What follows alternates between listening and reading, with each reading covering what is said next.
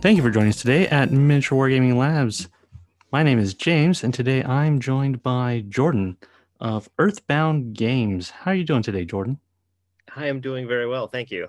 I know I pulled you away from a birthday party. Uh, Thanks for making the it time. was winding up. A 12-year-old can only go so long. Like, oh, I've got to go. Business. Very important. Well, Jordan, I brought you on the podcast today because I've actually using my Facebook feeds out there, and also some comments from I believe it's Tabletop Minions has mentioned your game offhandedly, and you've been showing up on the War Games Vault, and so you have put out a new game, County Road Z. I got my copy yesterday, and so I wanted to take this chance to talk to you about it because I haven't gone through the rule book yet, but I went ahead and bought it because one, it was $15 for both the PDF and the softbound rule book, and it's not just a couple pages. This is actually almost 151 pages here, so that's actually a good price for $15. And I already have collections of miniatures for Project Z, Drug War Z, and Last Days. So I've already got the models. So $15, trip to Starbucks, and I got a new game on the shelf. So that's what pulled me in. But I really like you to fill me in and the rest of our listeners on what's behind this game. But I want to start off with, how did you get into miniature wargaming? What escalated you from like playing a game to writing your own set of rules? Well, honestly, I think it comes a lot from my first role-playing game, which was Middle-earth role-playing. It's the old Roll Master system from the 90s. And that thing was just chock full of charts and graphs, and I was 12 or 13. So I ended up making up most of the rules because it was too complex for anyone of that age to really digest. So that was probably my first uh, first attempt at homebrewing something that I could actually play. But of course, that was some number of years ago. Uh, for real wargaming, my first game was Heavy Gear, which is a game not a lot of people played.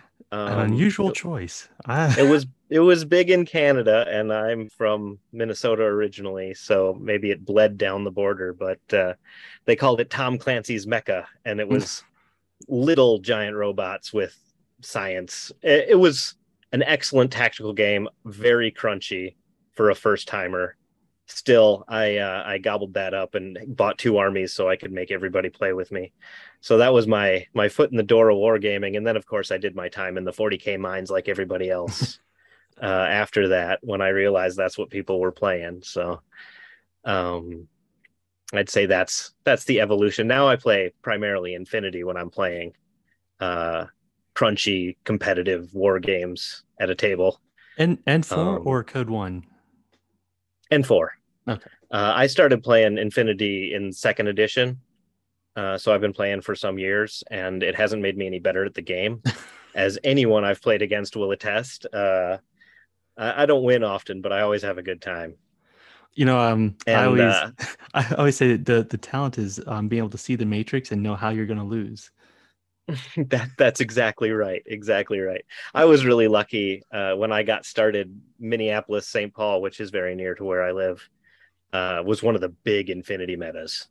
So if you were gonna learn how to play Infinity, you couldn't have asked for a better group of guys uh, to teach you because they were really active. Everybody was playing all the time. It was really an excellent experience. They've fallen apart a little bit. There's no Minneapolis based podcast anymore, but the guys are still going strong, and I still hit every event I can. So Infinity is like your mainline game, but you decided to do your own game. What was the reasoning behind that? What made you decide I'm going to escalate my behavior because I'm not spending enough time doing this? I actually probably wanted to write a game for 20 years. Basically, since I started playing, it was always uh, in the back of my head, but I never had time or inclination or a good idea. Nothing ever quite lit that fire under me to actually start and build a game from scratch until I found myself with some free time because of the pandemic. Like many others, I had a little bit of elbow room in my schedule. And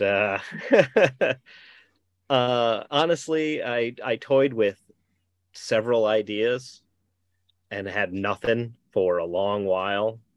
And then one mechanic came to me, and I was like, that's a good way to do AI for a solo game.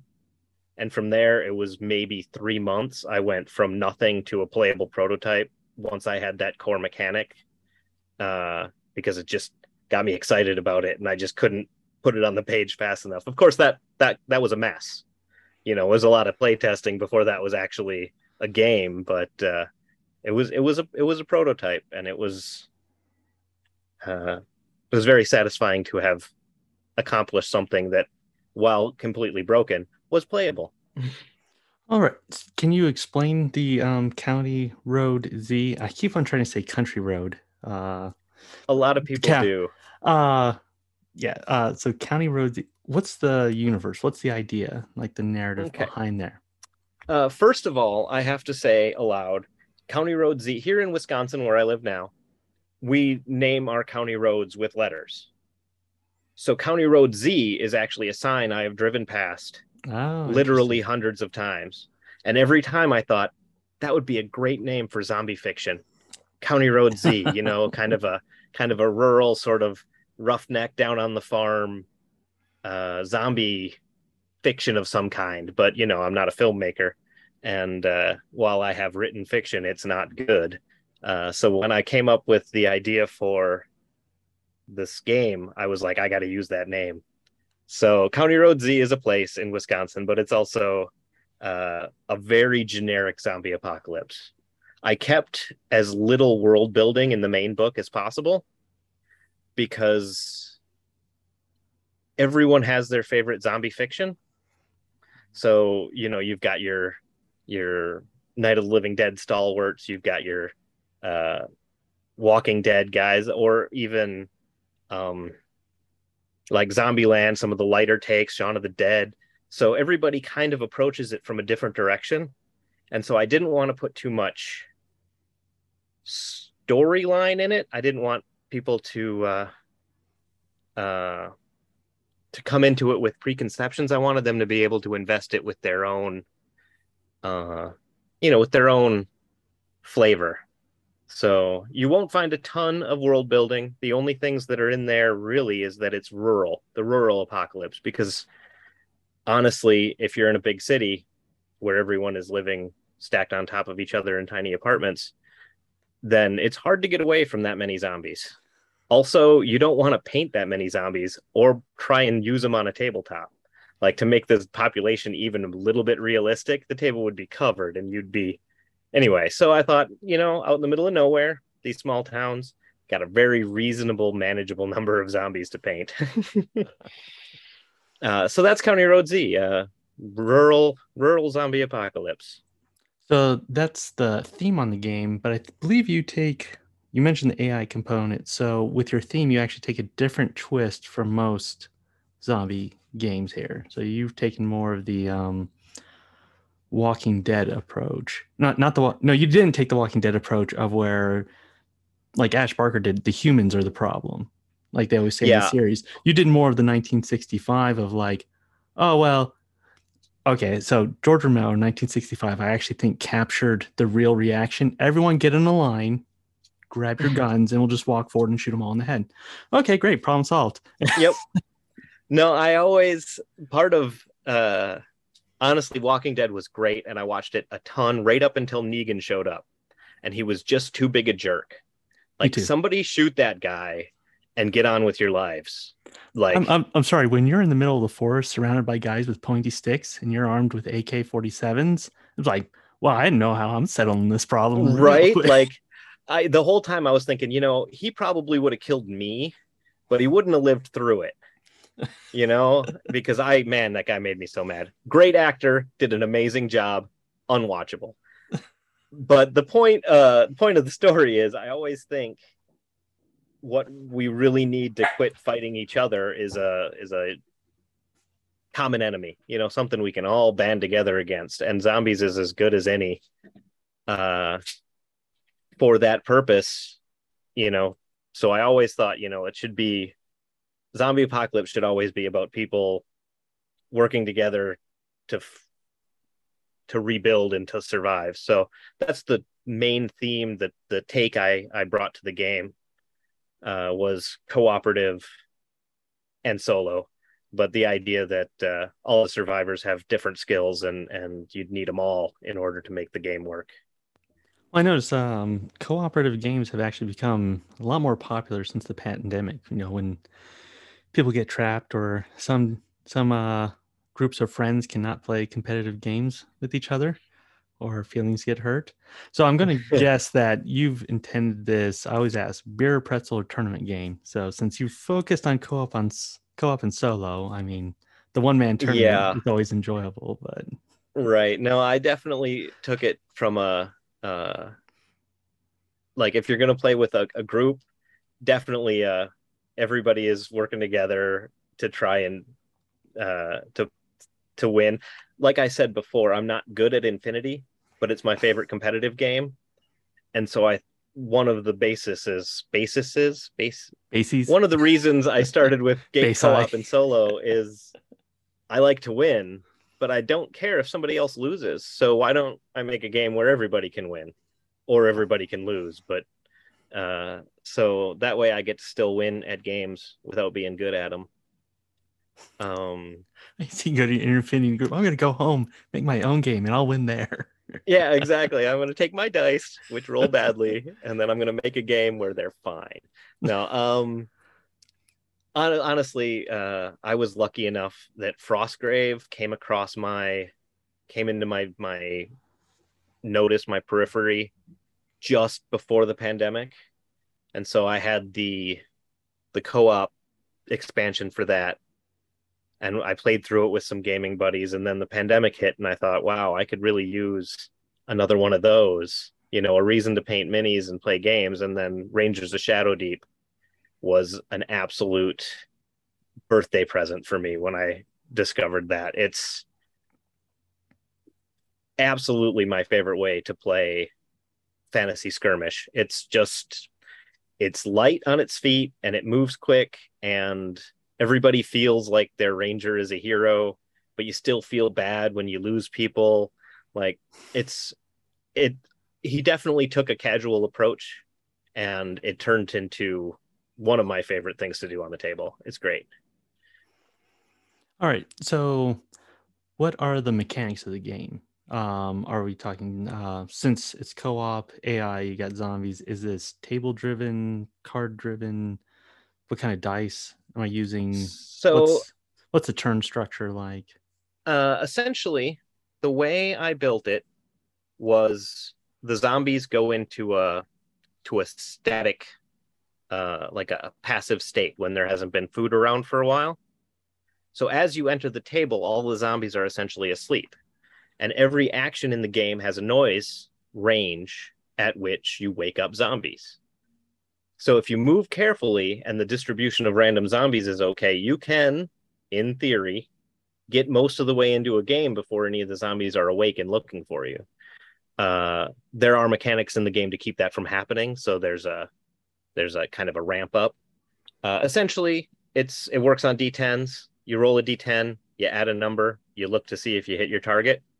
The targets are 4 and 6. I wanted the gameplay on the table to be as fast as possible.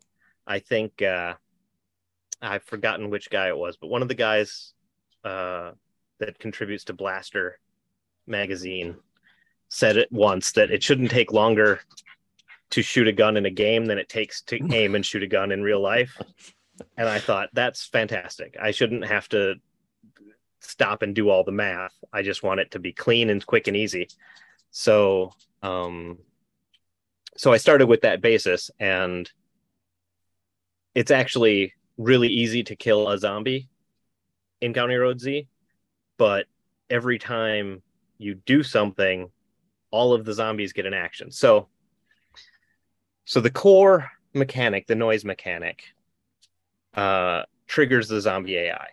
So they don't get a turn. There's no zombie turn. What happens is I move, and my movement has a such and such amount of noise. And then if I'm stealthy, I can roll to see if I don't make the noise or whatever. And so economy of actions comes not from you having more people on the table, because that's never going to happen. It's zombies. But it comes from your actions being planned carefully so as not to give the zombies as many turns as you take. Does that make sense? Did that sentence come out Okay. as So English? so imagine as I move my models across the table, the zombies are like little landmines, and I've got to either Very go similar around to them that. It's or actually deactivate them. essentially the way it works is very similar to the way the reaction turn works in Infinity. Essentially, you finish your action, and then at the end, so heroes Oh, so it's a activate. bunch of AROs. So it's just zombies with It's AROs. zombies AROing Okay. all over you, except for instead of line of sight triggering it, it's the noise value of your actions. So if you fire a rifle, that triggers every zombie in a 12-inch circle. Well, 24 is within 12 inches of your gunshot. And so that's Okay. the bulk of the table. So you want to use those sparingly. Otherwise, they'll come at you. And see, the way it works is when they're asleep, they get activated, they wake up. And so that's the first thing on the flow chart that is the zombie AI. And then the second thing is they look to see if they're in contact with the thing that activated them.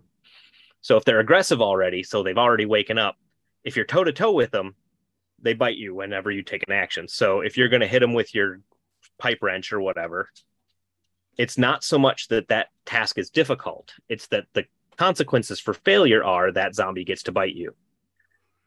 So every die roll, if you don't manage to kill a zombie, then they get to react.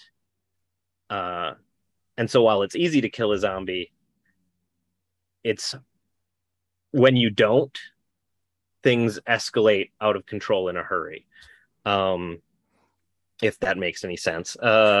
No, but you can also, I could foresee creating a situation of where moving multiple people across the table with overlapping circles, popping noise off and alternating to like kind of mess with the zombies, pulling them back and forth so you can actually divide and conquer that Absolutely. way. And there's as you progress in the game, there's items like fireworks where you set it at the beginning of the game, you set a turn number, and then at the beginning of that turn, the fireworks go off, and then all the zombies go that way.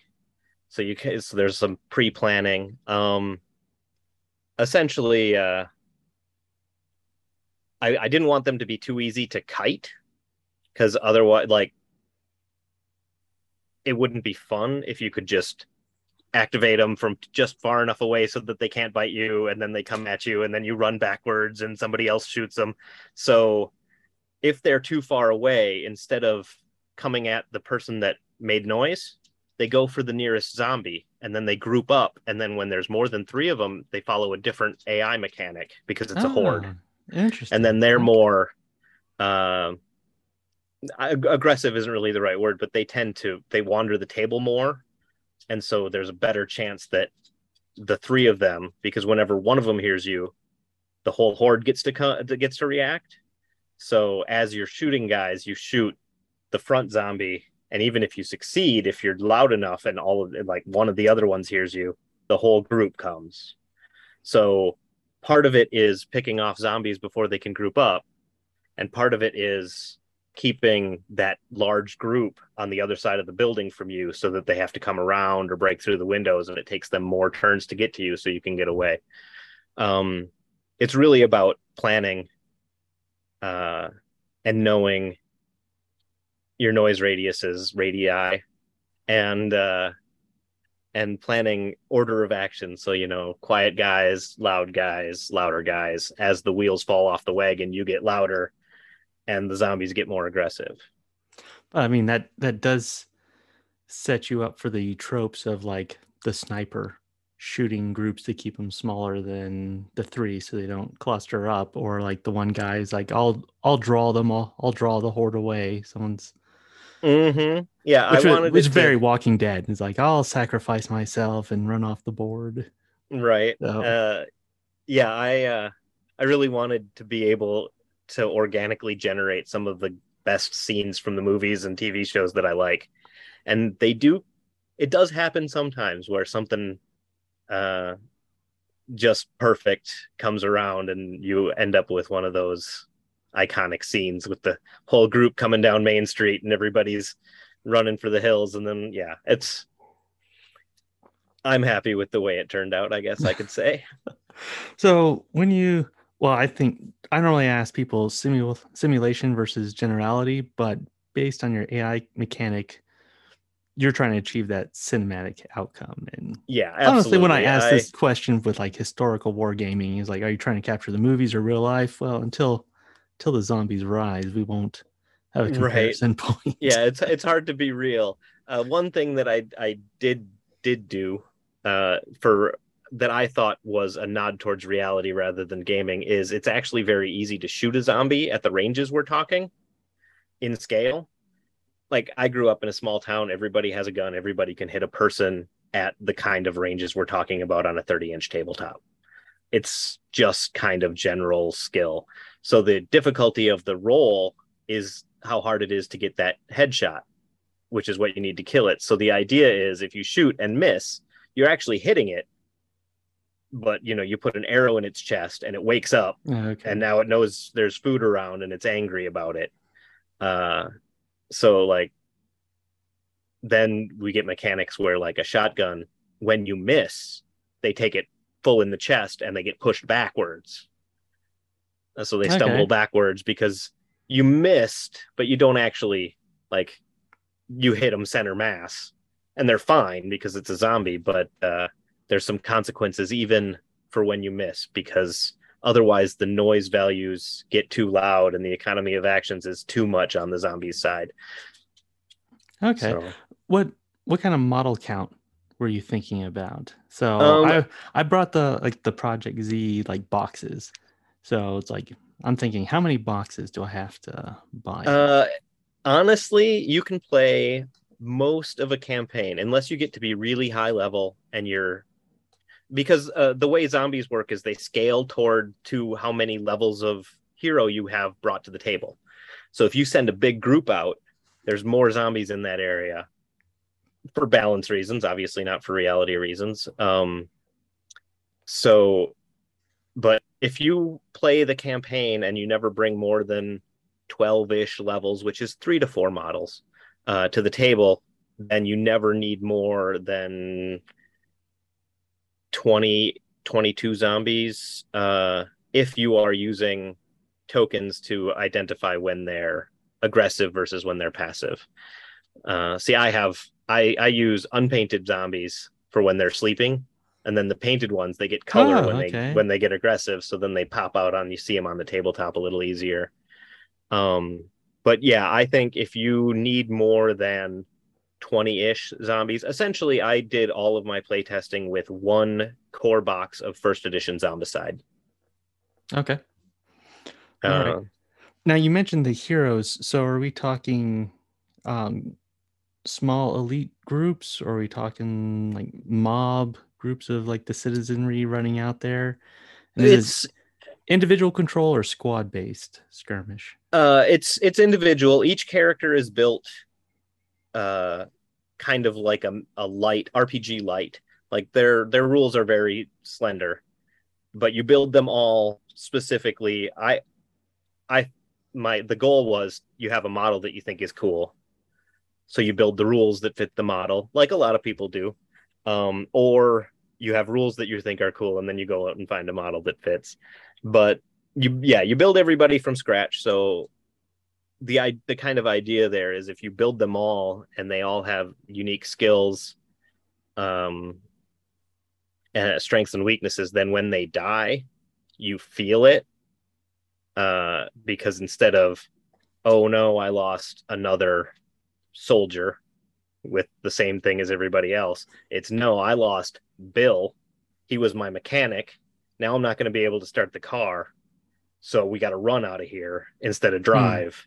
Like, so things escalate in a hurry. One of the inspirations is I play a lot of XCOM 2, video game, and the thing that game does really well is it does character customization, so everybody looks how you want them to look, and then when they die, despite the fact that they're easily replaceable, you still feel it like it's still a gut punch because you're like, man, that was that cool guy in with the cigar and the cowboy hat or whatever, whatever makes them unique. So uh, that feeling I wanted to bring along because in zombie fiction, especially with a small group of survivors, which is what we're dealing with here, if somebody goes, like there's two scenes where there's no music or there's sad music because it was one of five characters that you've come to know. Of course, 2 episodes later they meet someone new with a similar set of skills, but that's games and fiction for you. Someone's got to be the mechanic, right? Right, exactly. Ma- Amazing in Walking Dead how many doctors are out there like Oh yeah. walking around like 4 years later. Right, exactly. So how much can you customize your force? So you talked about it being like RPG light. What were you looking at for like the range of abilities? So do you customize by like the standard like weapon skill, ballistic skill? How good are you stabbing? How good are you shooting? How afraid do Essentially, you get? Or equipment loadouts? Is that the essentially they walk hand in hand. So the way it works is you cannot use a class of weapon unless you are skilled in that class of weapon. Now this is a game mechanic rather than a reality thing because anybody can pick up a baseball bat and smack somebody with it. But from a mechanic standpoint, I needed skills to be, I don't want to say rare isn't the right word, but the goal is to motivate the player to gather a large group of people, to more and more people, so you have more and more diversity of skills so that you can get more done. And on the tabletop, that means, well, I've got this guy who can use a bow. Bows are silent; they don't attack very often, but it's very handy on the tabletop. And then, you know, maybe you find a really good gun or something, and you don't have a rifleman, but so that gun, you suddenly it's a trade good, or somebody when they level up, they're looking to get into rifles. But so the idea is even the most powerful character in the game is only proficient in 4 skills. um and so uh and those include all of the weapon skills, which there are 3 melee weapon skills and 3 ranged weapon skills. um and they all come into the stats, and it's strength, dexterity, and intelligence. And then the fourth stat is cooperation. So essentially, most of the game takes place in between turns, in between tabletop. So you can customize your force a lot, I guess, to answer your question from an hour ago. Obviously, I can talk about this all day. The people in my inner circle are sick of hearing about it. But it's a game I like, and just like the previous games I like that I didn't write, I will talk about it all day. But yeah, so you can customize your force a lot, and the game actually really encourages you to diversify, and to bring more people in. okay? Uh, Well, how long do you imagine how long would it take to run a single game of this? Like, well, when you designed it, like, okay, we sit down, we play this. How long were you thinking a game would run?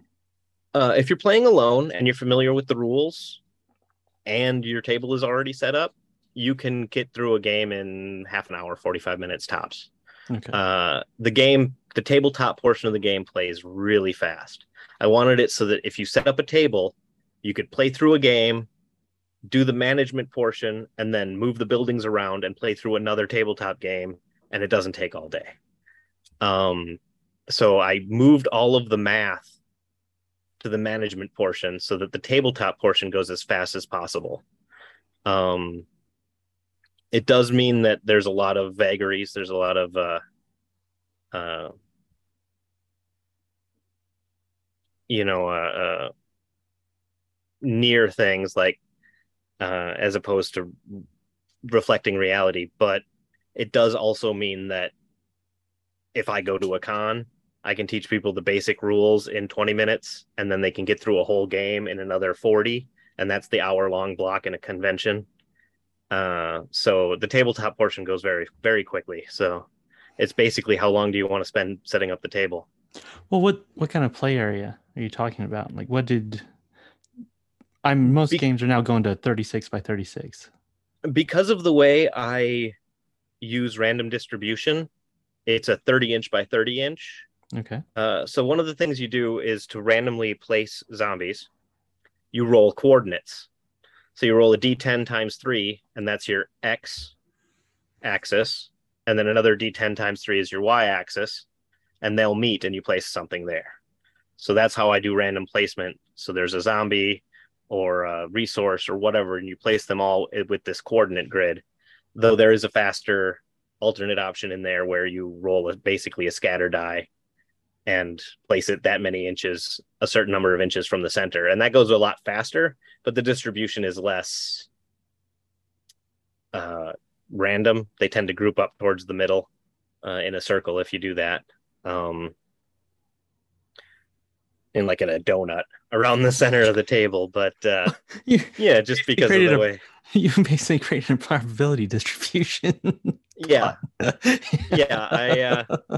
When I you break it wanted apart, it the makes a sine wave. Then we can take the 10 bits off that the yeah. if you're lucky. If you're unlucky, then the dice come up and they all group up in the same quadrant, and you got to really play around it. But no, yeah. So basically, I wanted it to be random, and that was the only truly random way to distribute zombies I could come up with.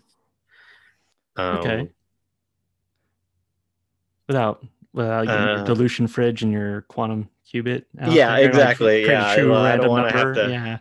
Yeah, well, and I didn't want to develop an algorithm to do a quasi-random number either. So I got pretty close. Mostly, it's important because as the zombies get closer to each other, it has a multiplicative effect on the difficulty of the game.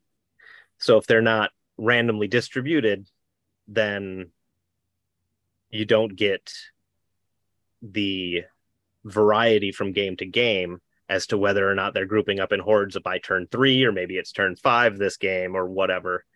So that keeps the difficulty curve interesting from game to game because there are some games where you get your guys on the tabletop and you basically want to turn around and leave, but you already set up the game, so this is going to be a risky one. It's that sort of uh, idea. So how that's a good point. Inject. How do you inject fog of war or surprise? Is it based upon like how you draw scenarios and then how you distribute the zombies around the scenarios? Um, Essentially, the most surprise that you get, because you have to be able to pre-measure, because the way the noise system works, if you don't allow pre-measuring, that's like playing on super hard expert mode. It's ridiculous because you can't know who's going to wake up and chase you until after the action is over. I played it like that a little bit. Wow, that's hard. Unless you're really good at estimating. Anyway, the element of surprise comes at the end of every turn. Uh, you spawn a new zombie onto the tabletop using that random distribution roll. So sometimes, from a storytelling perspective, maybe it's somebody you thought for sure was dead. Nope, that's actually a zombie now. Or maybe they crawled out from under a car or they were in a closet or whatever. So you randomly place a zombie at the end of every turn. And if that zombie is randomly placed close enough to a hero or to uh, a zombie that's already awake, an aggressive zombie on the tabletop, then instead of coming in asleep, they come in aggressive. And so it can easily, very quickly add to a horde can grow if the randomness drops it close enough, or it can be right around the corner from where you were and you didn't see it coming because it wasn't there, but because it was dead or it was quiet or whatever. Uh, that's the only real element of surprise you've got there. Now, is there a campaign feature to the game? So you talked about the math off the tabletop. So Yeah, so essentially, the main game feature is actually base building and resource management. The tabletop game is just so you can go out and get more stuff. okay. Food, hard, all stuff is divided into three things: food, hardware, and fuel. So you need food to feed your survivors. You need hardware to build base features and new weapons, and you need fuel to run generators and cars and to make Molotov cocktails. So you go out and essentially you bring everything home and then you dig through it. And so you roll randomly to see how much of your stuff that you brought home was each type of material. Because like you didn't stop and really dig through everything out when you were out in the world. You just grabbed stuff that looked useful. You got home. Oh, it turns out that was a ham sandwich. Good for us. It's There's like I there, said, there's vagaries. there's no art to feed the soul of your survivors out there. No heading over to like Madison and like Not hit up the museums and not yet, not yet. Though there is a cosmic horror origin expansion coming in the future that will require some sort of diversion after you are done fighting tentacle zombies. Um, that is not out yet. Don't look for that. But it is coming. It is in the works. But yeah, so essentially the tabletop part of the game really intricately affects the off the table part of the game, wherein you claim a base, you build up your base, you have a certain amount of room for buildings like a workshop or a medical clinic or more bunks because you got to have places for everybody to sleep. Utilities so you can get running water and electricity, because if you have running water, the med bay works better, and so does the kitchen. If you have electricity, the workshop works way better.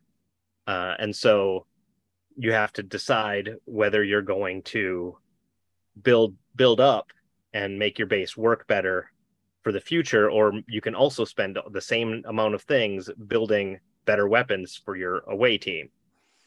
So, like, do I use this hardware to plant a garden, or do I bend my plowshares back into swords? Use those materials to build better weapons so that I can succeed better in the tabletop portion of the game. well, then let me So then what's the long-term balancing? Because from what you described there, I imagine that the characters you have in your force, like whether you decide to roll out with 4 of them or 10 of them, um, with the RPG Lite, you can actually eventually over time make them stronger and stronger. So is there a point system to balance out like how many zombies you randomly like, if you bring 3 guys out, they're body armored up and like right, essentially, each survivor has a tier. They're tiered 1 through 4. okay. One is guy off the street who was living in a dumpster until you found him. He's not good at much. He's only got 1 hit point. He's only got 1 skill. He's only got 1 stat at 1. Everything else is zeros. This guy doesn't know anything. You got to keep him alive long enough to gain enough experience so that he can get better stats. And essentially, the way the balance works is the number of tier points that you bring to the table affects the number of zombies that spawn in at the beginning. So your starting zombies are affected by the number of tier points you bring to the table. So in a game where you're bringing 10 to 12 tier points to the table, which is 2 to 3 or 4 guys, depending on how leveled up they are, then you'll spawn in. Usually, like in the easy missions, it's 1.5 times the number. So you bring 12 points to the table, you're looking at 18 starting zombies.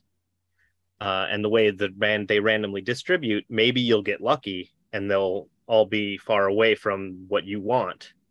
But usually, because you distribute the resources using the same rolling methods as you distribute the zombies, they tend to land in similar places, just because of large numbers.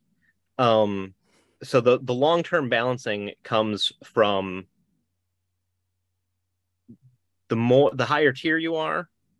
Okay, the more dudes you have, the more food you need. That Okay. food needs to be produced either by a guy who you have to leave at home to produce food, or by going out to find food, in which case you have the chance of losing people. So if you can't feed everyone, then they come into the next game with lower stats. So it's very easy to level up a guy to the point where he only misses zombies on a 1.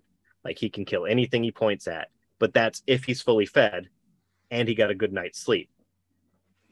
So if he didn't eat, his stat is brought down. Suddenly he's missing on 4s. And if he didn't sleep, then one guy goes home because he's exhausted. So you don't get to bring your whole squad if you didn't have enough beds. One guy has to do nothing that turn. So the more people you get, the more base you need in order to be able to field them all successfully. And then the more base you have, like as you build, you make more noise. And then at the end of every campaign turn, which is just before you put dudes on the tabletop, there's a roll that takes into account how many people you've got and how much noise you're making. And then perhaps the horde descends on your base and you have to do a base defense mission, which are the hardest missions in the book, if you ask me. Okay. But doesn't, in the essence, your rule book, with that system in mind, you're actually constructing a proto-feudalistic classic structure of peasants, workers, and the military there. It's creating a hierarchy that will crush the peasant. I prefer to think of it as more of a communal. Everyone is doing their part, you know. But yeah, no, definitely there are dudes who stay home and don't get any experience points and don't ever get any better at shooting, but they keep your cars running or they build you better guns. And so yeah, their life is boring, but zombie apocalypse. I hope they weren't your favorite mini.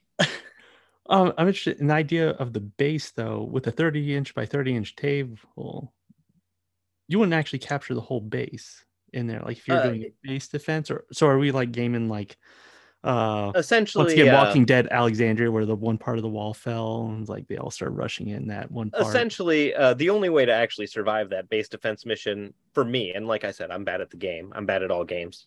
But the only way I survive is by setting up the table way to my advantage. You know, chain link fences so that I can shoot through them, but the zombies can't come back. You know, like just everybody's on a rooftop, whatever. But the idea is each base has a sort of a central building. So there's also 4 tiers of bases. So you start in this tiny little house, and that can totally be completely encased on the tabletop because it's just a house and a garage and a front yard, and that's all the more room you have.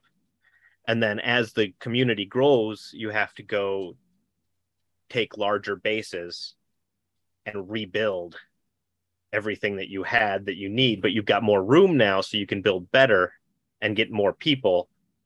And then as you fill up, maybe you outgrow that base, you got to go find an even bigger one.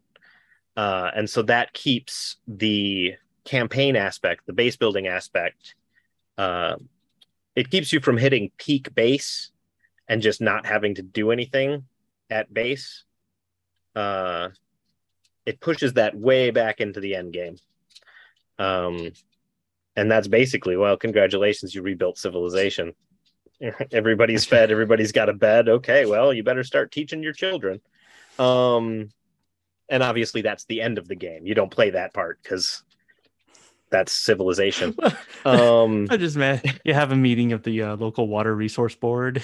Right, exactly. It's like, well, we've tapped out the local water tower and we're moving into anyway, it doesn't matter. But yeah, so the base building aspect is really what the game has that not a lot of other games bring to the table. Ivan does it, the 5 parsecs, 5 leagues, 5 the 5X games. Ivan Sorensen, I think he publishes through Modifius. Anyway, he brings some portion of that middle game. He uses a lot of randomness and it tells great stories. And I like those games a lot, but I wanted to more of a decision making part. Like you have to make the tough calls. It's not a random, there's less randomness and more management, I guess. Well, now, where are you looking at taking this game forward? So, like, I went to your website and I saw like you have your errata section. So print that off if you've bought this game. But you also are talking about other future expansions, and you mentioned the cosmic one. Why don't you go through like what's your design plan going Um, forward? so essentially, in the beginning, uh, this I had a big plan for one book, and then as I got closer and closer to one book, it the book grew and my timeline extended, and so I was going to be 70 before I finished this thing. So I cut a bunch of stuff out and am moving it to expansion. So the idea was three different origins for the zombies.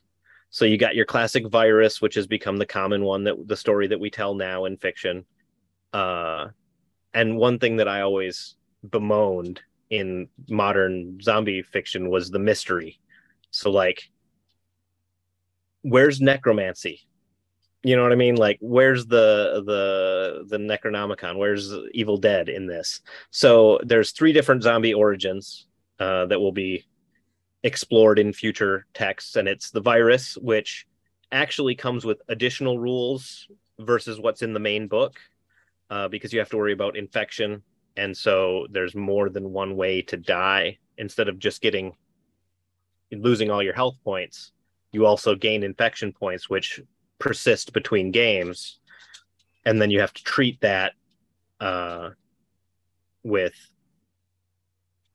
uh, origin specific base buildings and items. And then the same is true for the cosmic horror expansion, which is like, I remember Stephen King wrote a short story that he said was took place in the same universe as Night of the Living Dead, where he said that the zombie apocalypse was brought on by like a cosmic radiation from the asteroid Wormwood. And I thought, that's really cool. I should take that and put Cthulhu in it.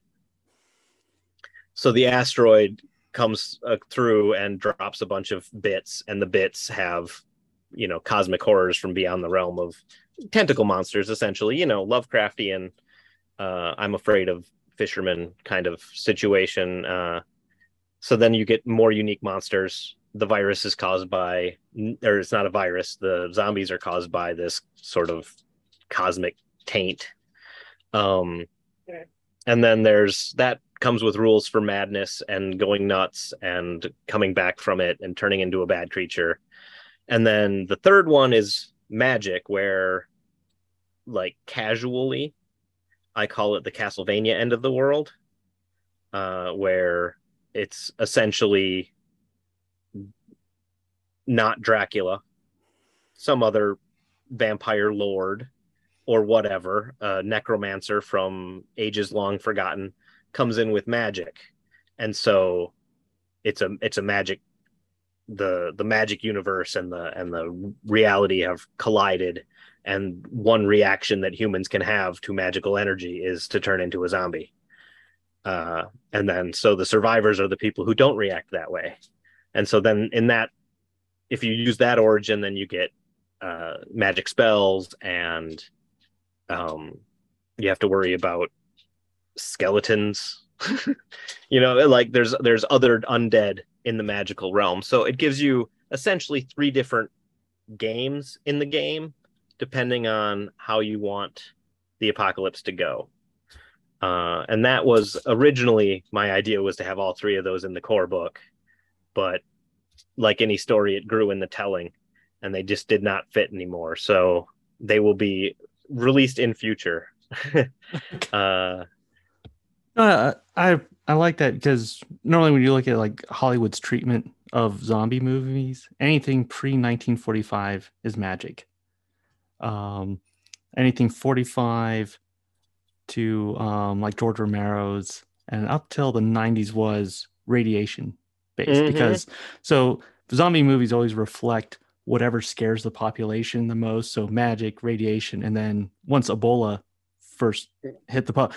viruses like We Yep. don't, whatever it doesn't understand becomes the cause.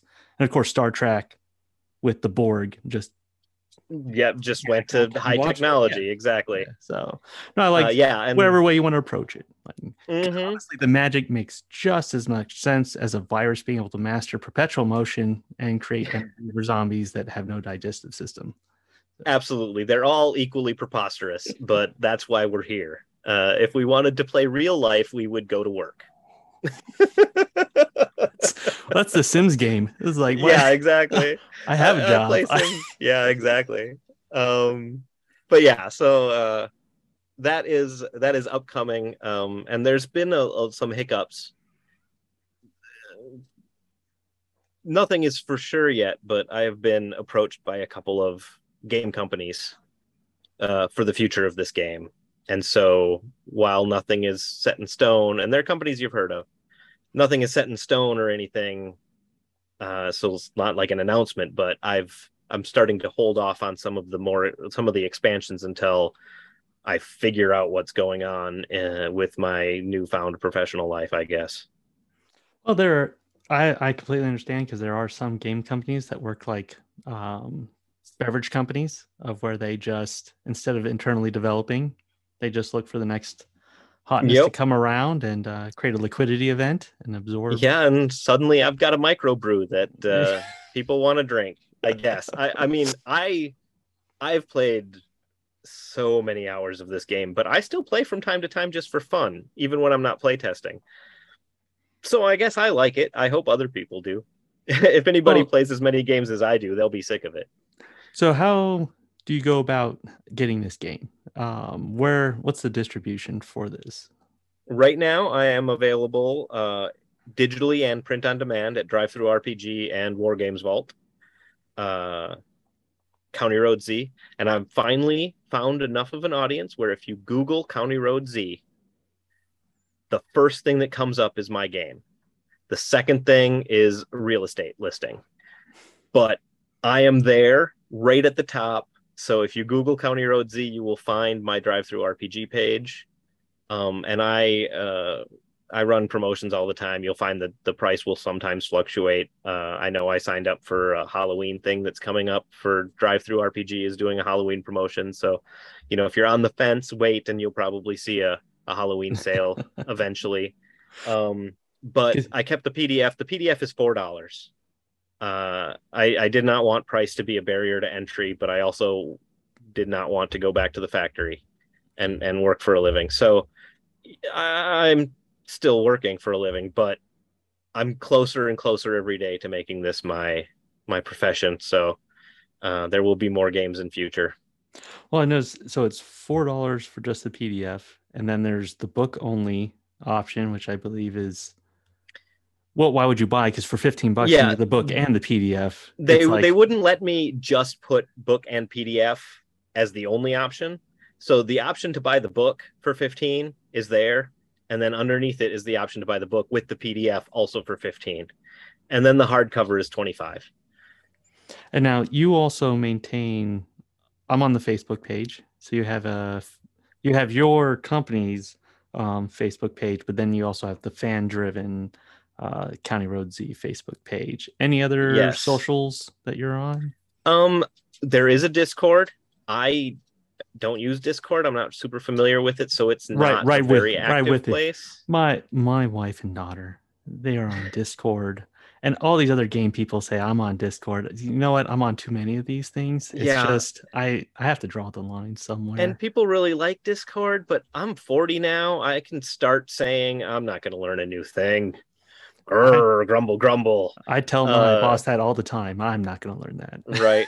Plus, my Facebook group, and I know a lot of people are jumping off of Facebook for any number of billions of very valid reasons, but the County Road Z Facebook group has been one of the best fan groups I've ever been a part of. They are fantastic. They're very active. They answer questions. And like, I've got a couple of guys that most of my playtesting are still in the fan group.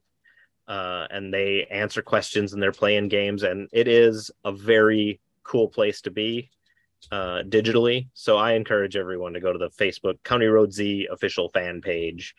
Uh, there's also some stuff in the files there that you can't get elsewhere. There's a preview of the virus rules, for instance, and some other stuff that is fantastic. So that is the main hub of where you learn about me personally Okay. and the Well, games and whatnot. I think all social media should merely be directed to hobbies or tutorials on plumbing and landscaping. Nice. Like, Yeah, no, like, I everything else noticed. should just be kicked off. Yeah, everybody scrolls through their social media and they see all this stuff that they're mad about. Well, I have pared mine down so that if it's not a miniature or like a video game for sale, then I don't see it. And that is the way it works. Like that's all I want to see. I want to see what's the new cool mini, who's painting it and how good are they? And then okay, well maybe I'll need a PlayStation 5 someday, so I'll keep my eyes on used ones. That's all I need. Uh, well, so we should know that your company's not called County Road Z. It's called Oh, Earthbound yes. Games, which Earthbound Games. assumes that there will be follow-on projects. So what's your Yes. plan going forward? You'll have a whole portfolio of games. Um I have at least two games in me, and I can probably, like right now, I've got two games in me, and I probably a third, and I'm assuming that more will come. Uh, I've been cutting apart Dungeons and Dragons and rebuilding it to suit my needs for individual campaigns since the beginning of third edition. And so I have a lot of stuff floating around, and I've got 20 solid years of a pretty boring job, several pretty boring jobs, and all I ever did was think about gaming. And honestly, County Road Z is great for that because you play the tabletop part on the weekend, and then you go to work for a week, and you think, how am I going to use that hardware? Which base upgrade am I going to build? Which mission do I do next? And then you come back on the weekend with all your plans, and you can play another game. But yeah, I'd say I will be coming out with games for the foreseeable future. The very next one, after County Road Z, which there's still a lot of expansion content I want to do for County Road Z, but I'm looking at a very like a one-page rules kind of situation where it would be 1 or 2 pages that simulates arcade beat 'em ups like Streets of Rage or Golden Axe. Uh, that is my current project, but that'll be a little thing. It'll be free. It'll have my Patreon at the bottom, Earthbound Games on Patreon. If you want to throw me $1 a month, it's also not a very active place. Okay. Um, but, well, I have some patrons, but like, uh, the development phase where I'm showing previews of cool stuff is kind of over for a while because I need a playable something before I start previewing anything. Hmm. Like I didn't even put the Patreon up until my playtests were already underway. I wanted to have something before I started talking about it. Um, but yeah, earthboundtabletop.com is where you find just the general website. That's where the FAQ and errata are. If you have the most recent printing of the book, which if you open the inside cover and it'll say version Let's 1.25 see here. underneath the title, it says County Road Z, and then Okay. on the right it says version Oh yeah. 1.25. Okay. If you Yeah. have that one, there's only one errata. It's just very, very, very important. Uh, so make sure you look at the rules. If you have an older version of the game, then there's more. But that version only has one thing wrong with it that I could find easily, and it is very important. It's how you describe what constitutes a horde, and it's a core mechanic, and it got left Okay. out in favor of a piece of art, and it absolutely broke my heart. But I did not go to another printing of the physical copy. It's fixed in the PDF. Okay. Uh, so so yeah, but like I said, mostly Facebook, Earthbound Games, and the County Road Z fan group. They are super cool. Everybody who plays this game has been so nice. Well, let It's me been a ask you. real joy. You are on Patreon and you're going through Drive Through RPG and War Games Vault. Why not Kickstarter? I always ask these people a question because I'm always interested in what's the variables that either drives you towards Kickstarter So or pushes you away. I think Kickstarter is a great, amazing idea. But when I saw that they were kickstarting Marvel Zombicide, I thought, I mean, okay, pre-ordering. that is the yeah, exactly. That is the single most valuable property on the market, Marvel. That is one of the top 15 selling board games of the last half decade, Zombicide, and you need to kickstart it to make sure you can have funding. I think you probably could have secured a loan, sir. Anyway, that's just my personal crustiness gripe. So I may never go to Kickstarter if I don't have to. I think a lot of cool stuff has come up through Kickstarter, and there's no reason not to, unless you're just a bitter, crusty old man like me. Uh, and I'm not going to say never because, the winding road, you never know where you're going to end up. But I just think Kickstarter has become uh, such a crutch for big companies to to make a bunch of bank and then roll out a product later. I didn't, like I said, I didn't even want to start my Patreon until I had a playable play test that was mostly like polished already. So yeah, I'm sure someday there will be pre-orders, but there'll be pre-orders. The book will be done before you pay for it. That's just my stupid personal crusty 2 cents, but everybody's got their thing, I guess. Well, I know since you went because with print on demand, there's no logistics issues about warehousing. So what would the Kickstarter be for before? And the best excuse I heard was to pay the artist. Like the rules are done, but the art is expensive and talented artists are expensive. So that's actually the best justification I've heard for why a rule book on its own would ever go through Kickstarter. And say, okay, I can accept Yeah. that. No, But I honestly, sold 2 Warhammer armies to pay for my art. And that's it. That's just where I was. So that was my Kickstarter. Was somebody ended up with my Tau and my Black Templars. So I hope you're rolling tons of crits out there, whoever so you are. you basically stole the art, is what you're telling me. Yeah, basically. Yeah, no, it was a transition period for me. So luckily, I found a good artist for reasonable prices, Fiverr. Well, I have to say Because the art does remind me of some of the stuff from like the old TSR box sets and some of the other there like first there edition is a stuff. flavor of Yeah, second edition AD&D to some of the art, and I got a kick out of that myself. yeah, I yeah, I recognize this style when I was a kid. Go through like Hmm. comic shops and it's like, yeah, I've seen that before. That's cool. Yeah. No, I was very happy with how reminiscent it was of my early days. Yeah. Well, very excited about the game, and I'm gonna give it a try here. And honestly, for $15, like I said, I've spent more on parking tickets and traffic tickets. So Yeah, no, that was a very light night of drinking when I was 21 in like the early 2000s. Uh, or nowadays it's like a pack of cigarettes. If you buy them at the bar, I guess. I don't know. yeah, I don't smoke and I don't drink anymore, so I have no idea what things cost out in the party world. But it's a very cheap party for a yeah. 150-page book or whatever. So Um, if I play it once, even if I get it wrong, it'll be just like cheaper than a night at the right? movies, right? Absolutely. And the best part about playing alone is there's no such thing as getting it wrong.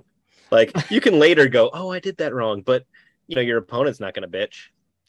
Like it's like playing solitaire when eventually at some point you just turn it over and say, "Where is Yep, that you're just for?" you're just peeking 3 cards down. Yeah, exactly. One thing I did to just one more. I love talking, obviously. One thing about the game is I put a ton of optional rules in the back of the book. So if you find the game too easy, it's really easy to make it harder. Uh, because, like I said, I'm not good at games, so I wanted all skill levels to be able to have fun. So if you find the game too easy, turn to the back of the book, and I suggest Escalation and Drawn by Gunfire. They are the two most punishing of the special rules. If you find that you're breezing through it. Anyway, yeah. So I wanted there to be options. There are options. Excellent. Well, I look forward to if you're acquired, if your game's stolen from you and turned into something else, and to your future games. Well, Jordan, we've hit our hour, And I'd like to thank you for being on the podcast, and good luck with the rest of the game. Well, thank you so much for having me. If you don't stop me at some point, I'll go another hour. So it's a good time to call it quits. All right. And for everyone out there, go ahead, check out DriveThru RPG, or go onto Wargames Vault and look for County Road Z. If you already have a zombie collection or zombie games, why not throw one more on there? It can't hurt. All right. Absolutely. So for everyone out there, thanks for joining us. Thank you.